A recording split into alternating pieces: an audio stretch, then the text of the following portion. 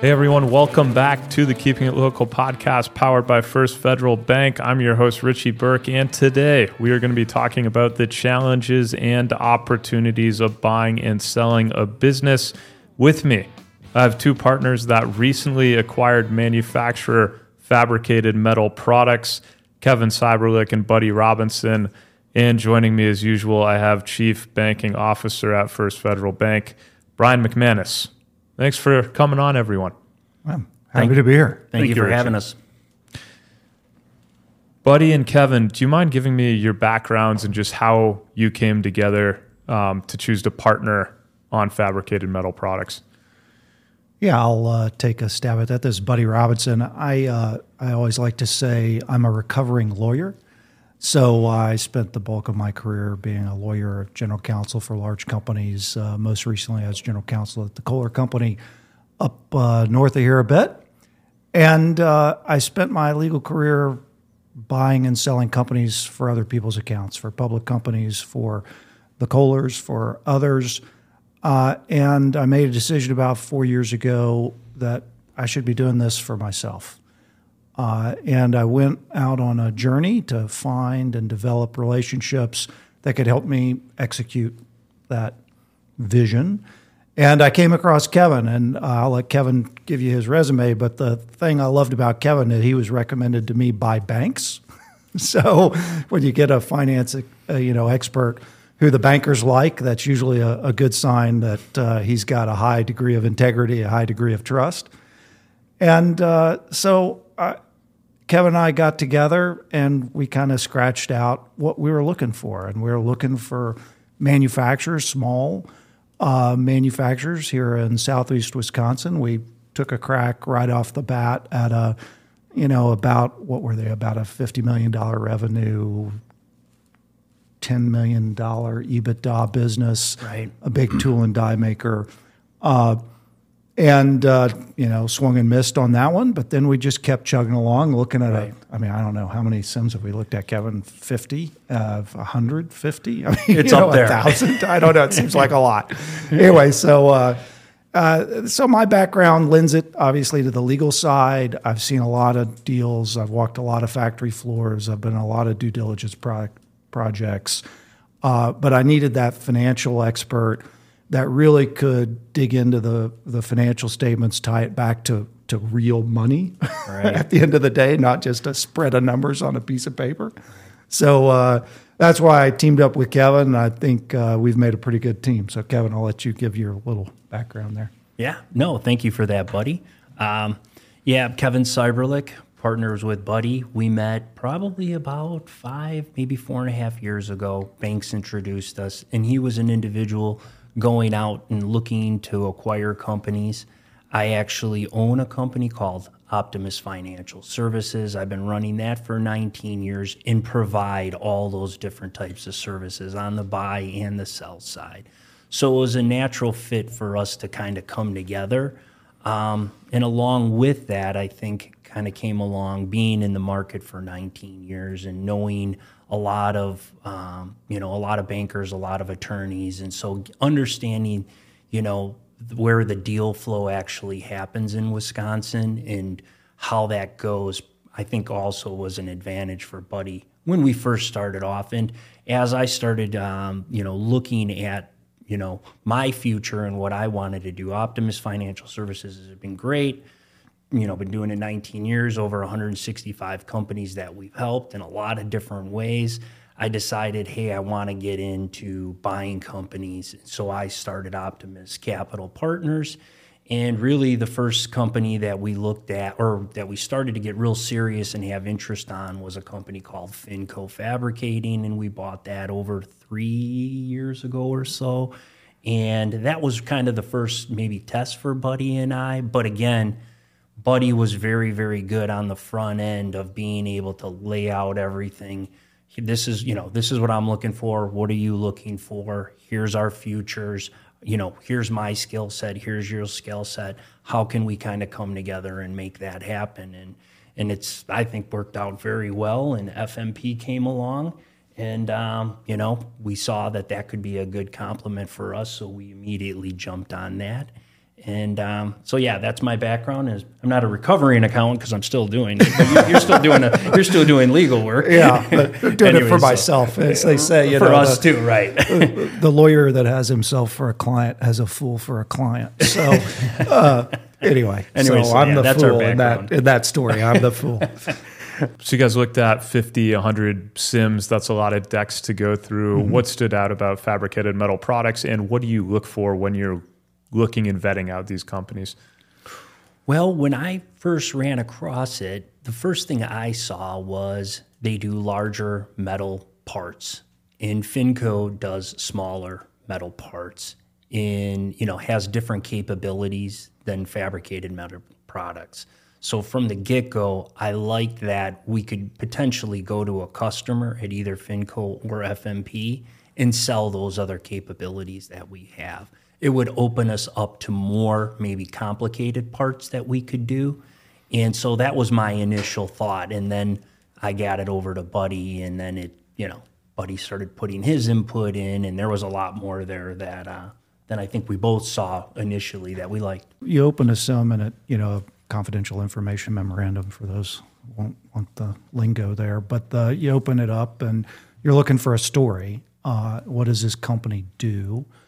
There are elements of that story that I always like to focus in on. I mean, I like, what's the product? What are they actually producing, selling? We're tangible guys. We're manufacturers. We want a tangible product at the end of the process. We're not engineers. We're not selling time. I was a lawyer. He's an accountant. We're both. The whole point here is to move into something that's in the tangible realm. So, what tangibly are they producing? Right. I love a balance sheet. I know my bank loves a balance sheet. So I indirectly, if my bank loves a balance sheet, I'm going to love a balance sheet. So I like real assets on that balance sheet. I want to be able to see, equipment, building, real things, tooling, that sorts of things that have actual independent market value besides what they're producing in the factory.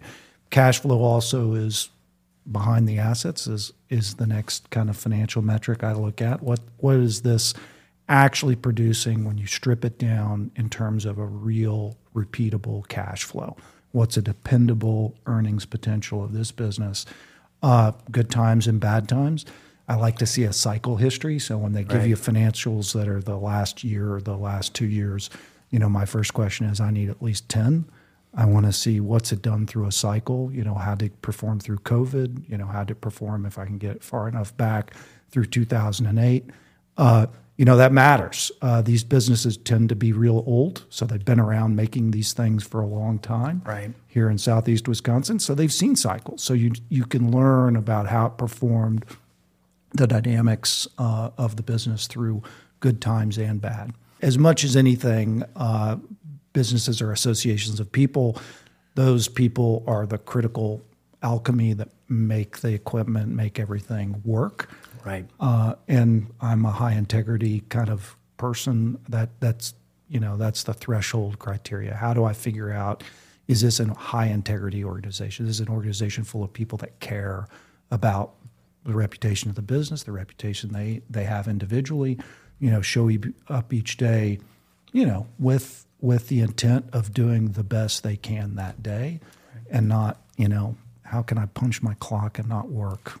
I mean, there are people that are skating by, and I don't want to deal with that. So, Richie, one other thing to tack on, and we had been talking about this offline quite a bit about the people element to this, but that's been very important to us as a bank as well. It's the same way that we assess who we want to bring on and who we want to work with as customers.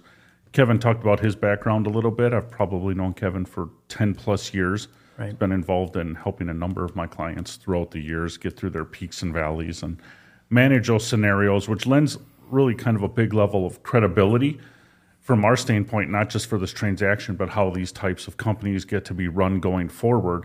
And it really kind of leads me to another question, guys, as you're going through the process of looking and acquiring new companies, how would you look at really bringing in kind of a professional team? Who do you really look to? I know you guys did a lot of due diligence, but as far as making sure that you have accountants, the right attorneys, as you're going into this, really as part of your due diligence process for the people who may be going through this process, What kind of team do you think they really need to assemble to have a successful transition?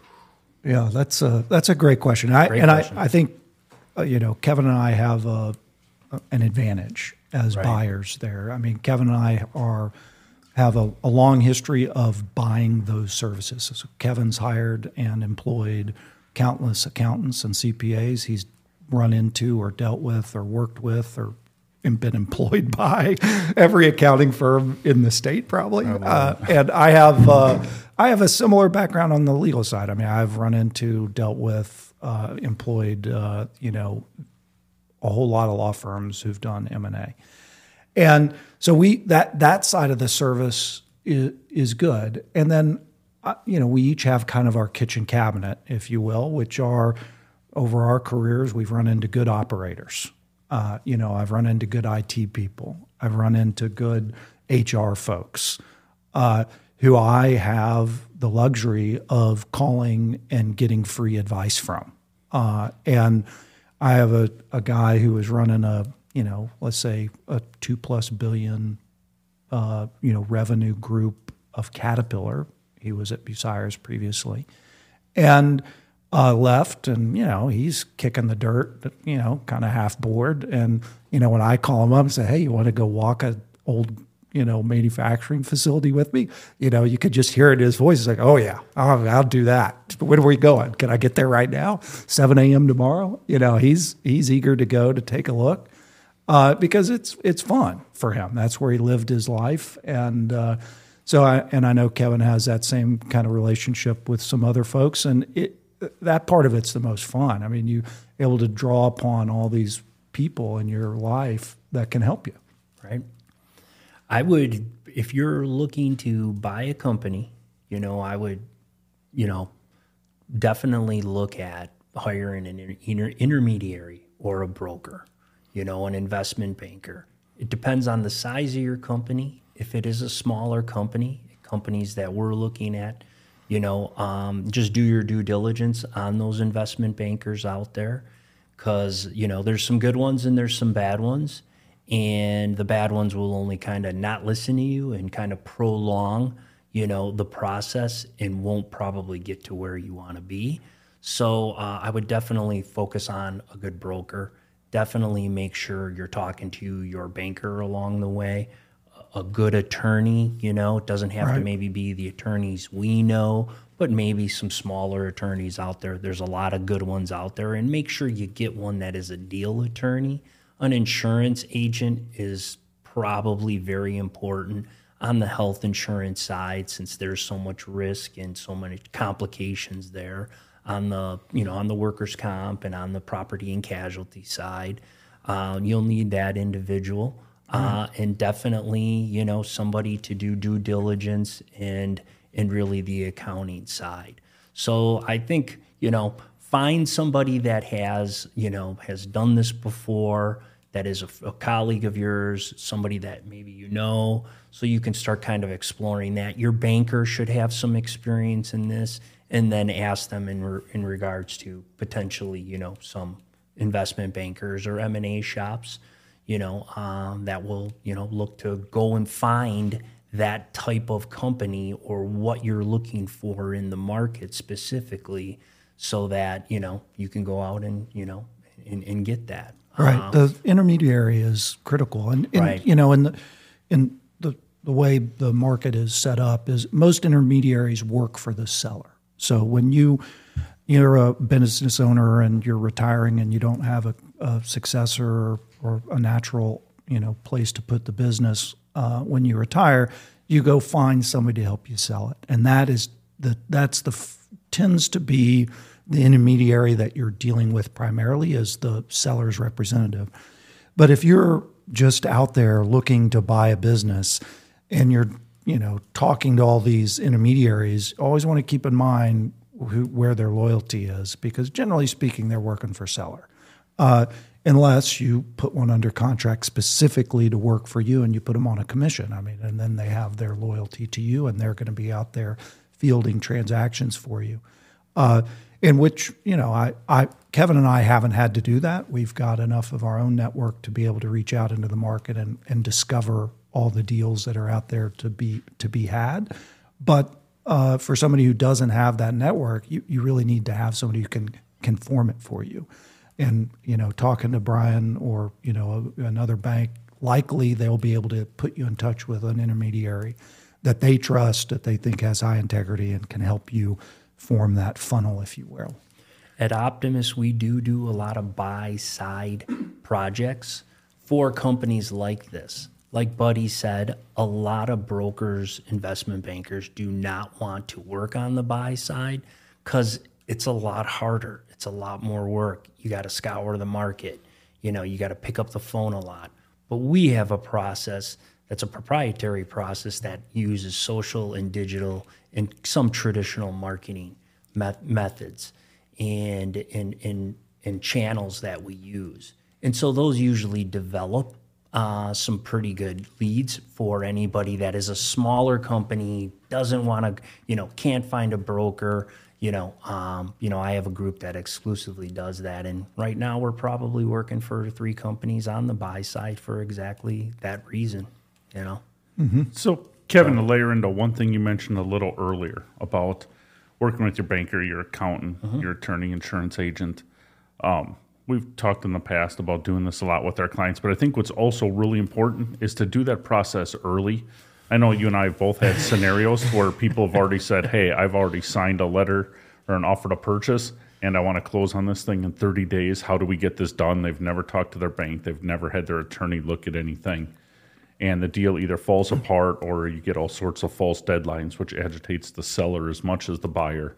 So I do think it's very important that you really kind of step into these with a partnership, find partners you trust, get in early, and try to identify any issues as early as possible. I'd say if you're a small business owner and you don't want to go and hire somebody, which is fine, but you want to go out in the market and do this, you should know enough people. I always suggest put a deal team together, get your insurance agent, get Brian the banker. And then once you start getting into these things, and Buddy and I have went through this, we've went through this a lot.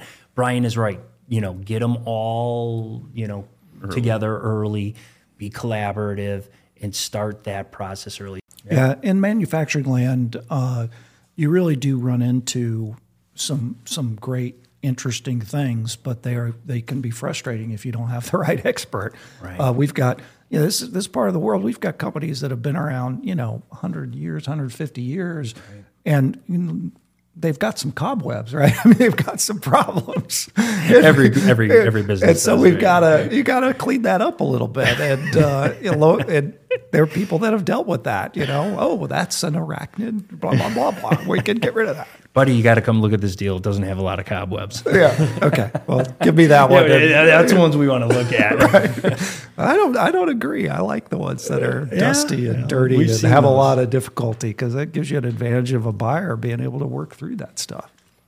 Where do most of the pitfalls come in on the buyer side? And are all these cobwebs you're speaking of, are they tough to discover? Or if you assemble the correct deal team, is it usually a somewhat smooth transition? I've got my state answer to that, right? Can I give my standard answer to that is seller always knows more than buyer. You just of course have to accept the fact that the seller is always going to know more than you are. So just follow me here. If the other guy knows more than you do, what's the most important thing to your relationship? It's trust, right? Because that person, if you just know the information advantage is always on their side, they better be higher integrity to do a deal with them. It just has to be. And you're a fool of a buyer if you think you're going to outsmart a seller. You just won't. You can't. The only way you can get there is if you build a relationship where you truly believe that seller is in it for the right reasons. Obviously, he wants a check at the end of the day. Likely he has other things on his mind. He wants the team to be well taken care of. He likes the business, maybe the brand, maybe that part of town. He doesn't want you to sell out and empty the business and move all the people and somewhere else. I mean, there are all kinds of little nuances there that you want to build up that relationship. But fundamentally, number one pitfall is a low integrity seller. the second you sniff that, you walk away. You just can't ever get back on top of that. And you can usually sniff that out by looking at their financials to be able, I know it sounds crazy, but you either you're doing your accounting the right way, okay, because there's only really one way to do it, or you're doing accounting a different way because you want to do it that way for whatever reasons you want to. You want to, have more gross profit or whatever. So usually you can kind of start seeing that a little bit in the financials, but as soon as you all have to go into the deal with good faith and that, you're all gonna, that trust is there. But Buddy's exactly right. Once you start looking at that due diligence and the answers don't come back the way that maybe they should be, or they're a little elusive or whatever, and that trust level starts to come down, that's when, there's going to be problems and issues. And you can usually tell that, sometimes, it takes a while. Remember the one we went in there for one day way out west, and we went in there for one day and the financials were goofy. We started asking questions and they were doing couple things shady. Literally, we went out there for a day, had a meeting, and we never went back. Yeah. But we've been out there too for, a couple weeks going through stuff, and then have figured out their, that trust level or something is just, something doesn't smell right. So that's, Right. And Buddy has this philosophy, and sometimes I hang in there a little longer than maybe I should just because of my consulting background and how we help, all these companies. But, Buddy's absolutely 100% right. When that trust when they're answering those questions, not in the, in a shady or an elusive way, it's not going to end well and run for the hills. Right. Don't waste any more. Don't waste any more time. 100% right. So we've talked a lot about the buyer side, which is what you both are doing right now. We probably have a lot of business owners who may be looking to sell their business sometime down the road, maybe in the near future, maybe in 5, 10, 20 years. What advice do you have to them to make their business attractive to a buyer? Start planning now. Well, I mean, to the integrity thing is run it the right way every day. I mean, if you're running your business the right way every day, you have high integrity people in your organization with you, that business is going to sell itself. I mean, you're going to find the right person to buy it, and it's going to sell. If you're, one of the lead-ins to that question always bothers me, which is, what do we need to be doing to prep ourselves for sale, right? What can we do to make ourselves, it's the old lipstick on the pig kind of thing. No.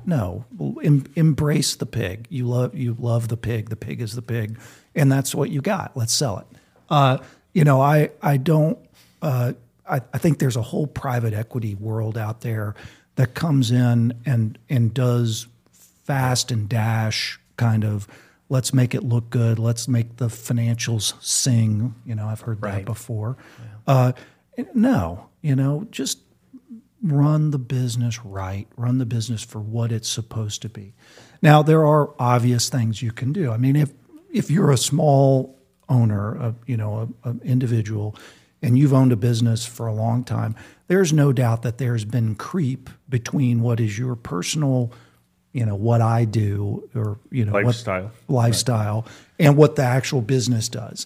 And so, you need to start having honest conversations about, well, does a real business have this, or is that just my personal preference? And so I've put it in the business.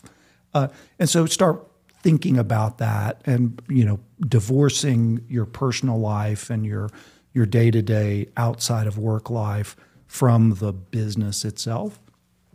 And that can be hard. I mean, particularly for folks who have built a business. I mean, they're entrepreneurs. We've run into a woman who's an entrepreneur. She built the business, and lo and behold, the business was her. It reflected her, and it was fabulous. But pulling her out was like taking the heartbeat out of the business, and it became difficult then to sell what was left. So worry about that. If you're the owner and you're really still very integral into the business, right. And if you think you're going to sell the business and pull yourself out of it, you need to really be thinking about, well, how is a buyer going to replace me? Right. What is a real buyer? And everybody thinks, well, I'm just going to find a younger version of me who wants to run the business themselves. But, I don't know if you know the demographics of our state or not. Not a lot of younger folks, that's a little bit of you're dreaming a little bit if you're going to find just the perfect fit person. It's a lot less buyers that are out there for you. Right. You're 100% right. I would piggyback off of that and start looking at your key critical people and start training them and start weaning kind of your lifestyle, yourself out of that business as much as you can. Because people will look at investors and banks will look at three things when they're buying a company. They'll look at the people and the management, okay? And if this person leaves, do I have to replace them? And if I have to replace them with another, president that's an engineer because they need to do it, that's going to limit the number of, buyers out there potentially.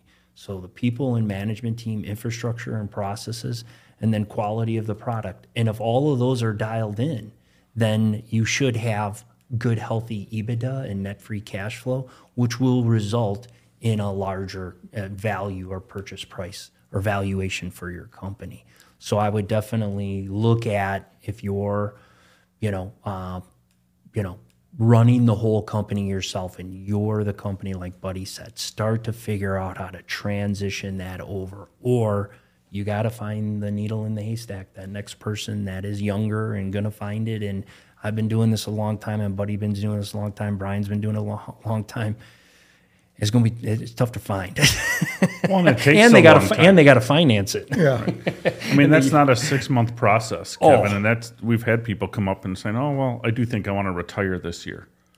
It's kind of like, well, it's June. It's going to be tough to offload. I mean, that's something you really need to be thinking ahead.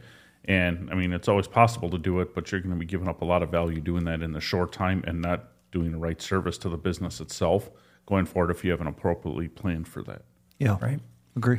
Diversify your customer base. If you have over 50% with one customer, try to figure out how to get other customers in there. Consistent gross profit and pricing on whatever you're producing is very critical. It shows you're consistent. It shows there's, not anomalies or profit erosion that can pop up magically in there. Right. So there's certain things that you can kind of to think of it like if somebody's going to come along and buy your company, if you're going to hand over the keys to them, is it going to run with you out of there and them out of there because they don't know anything? And if you say, yeah, or pretty close, then you're pretty close to being able to have good value in that company that somebody wants to come along and buy. They don't want to buy it for a job. They don't want to buy it, to do work and do this or change it or this or that. So they're buying it as an investment, and that's how they're going to look at it. Right. This has been great. Brian, do you have anything to add before we sign off? Or any more questions? I don't. It's been a pleasure. I think it's been very insightful. We've had a lot of people who've been asking these questions, and I think you've provided a lot of insight to a lot of our listeners. Well, it's fun. Kevin and I, if you haven't noticed, we could talk a lot. Yeah, so we put a mic in front of us. We'll keep talking. Right. Definitely a passion project. And definitely make sure you talk to your bank at the start of the process. Give Kevin with what's going on with banking out there. It's, that's a big part of buying a company, at this point. And some banks are, open for business and really good out there, and there's some that aren't. Yeah, with interest rates kind of been rising recently. I mean, that was one of the great things frankly, Brian, you did was we got into this deal during a rising interest rate environment. We knew we had a rising interest rate environment. And, you were right there with us the whole way. It's like, look, buddy, here's where we think rates are going. Here's, let's think about a closing date and what rates look like then. And And then you got us comfort, kind of when we were getting into the end of the deal, where you essentially told us, hey, we're good on rates. We've got the rate where we now, let's just make sure we get it wrapped up and get it closed. So I wasn't, worrying about nickels and dimes, the week before closing, because the interest rates were still floating all over the place. So thank you. Definitely make sure you get to a bank that isn't rigid in today's market. If you're doing a deal that can, be creative and be able to think within their limits in regards and looking out for you as well, what is the best financing structure and capital stack to be able to put out there. Not a lot of banks, and we deal with moving a lot of debt, could be able to put together what Brian did and the bank did at First Federal. So give Brian a call. Yeah, give him a call. I would right Well, away. Thank you. Kevin and Buddy, thank you for coming on. Thanks for making our jobs easy as hosts today. We didn't have to do a whole lot. That was great. It was. I loved it. Appreciate it. And Anytime. thank you to everyone who tuned in to this episode of Keeping It Local, powered by First Federal Bank. If you got value out of this episode, please pass it along, share it. That helps us get more ears on this podcast, and make sure to subscribe if you have not already.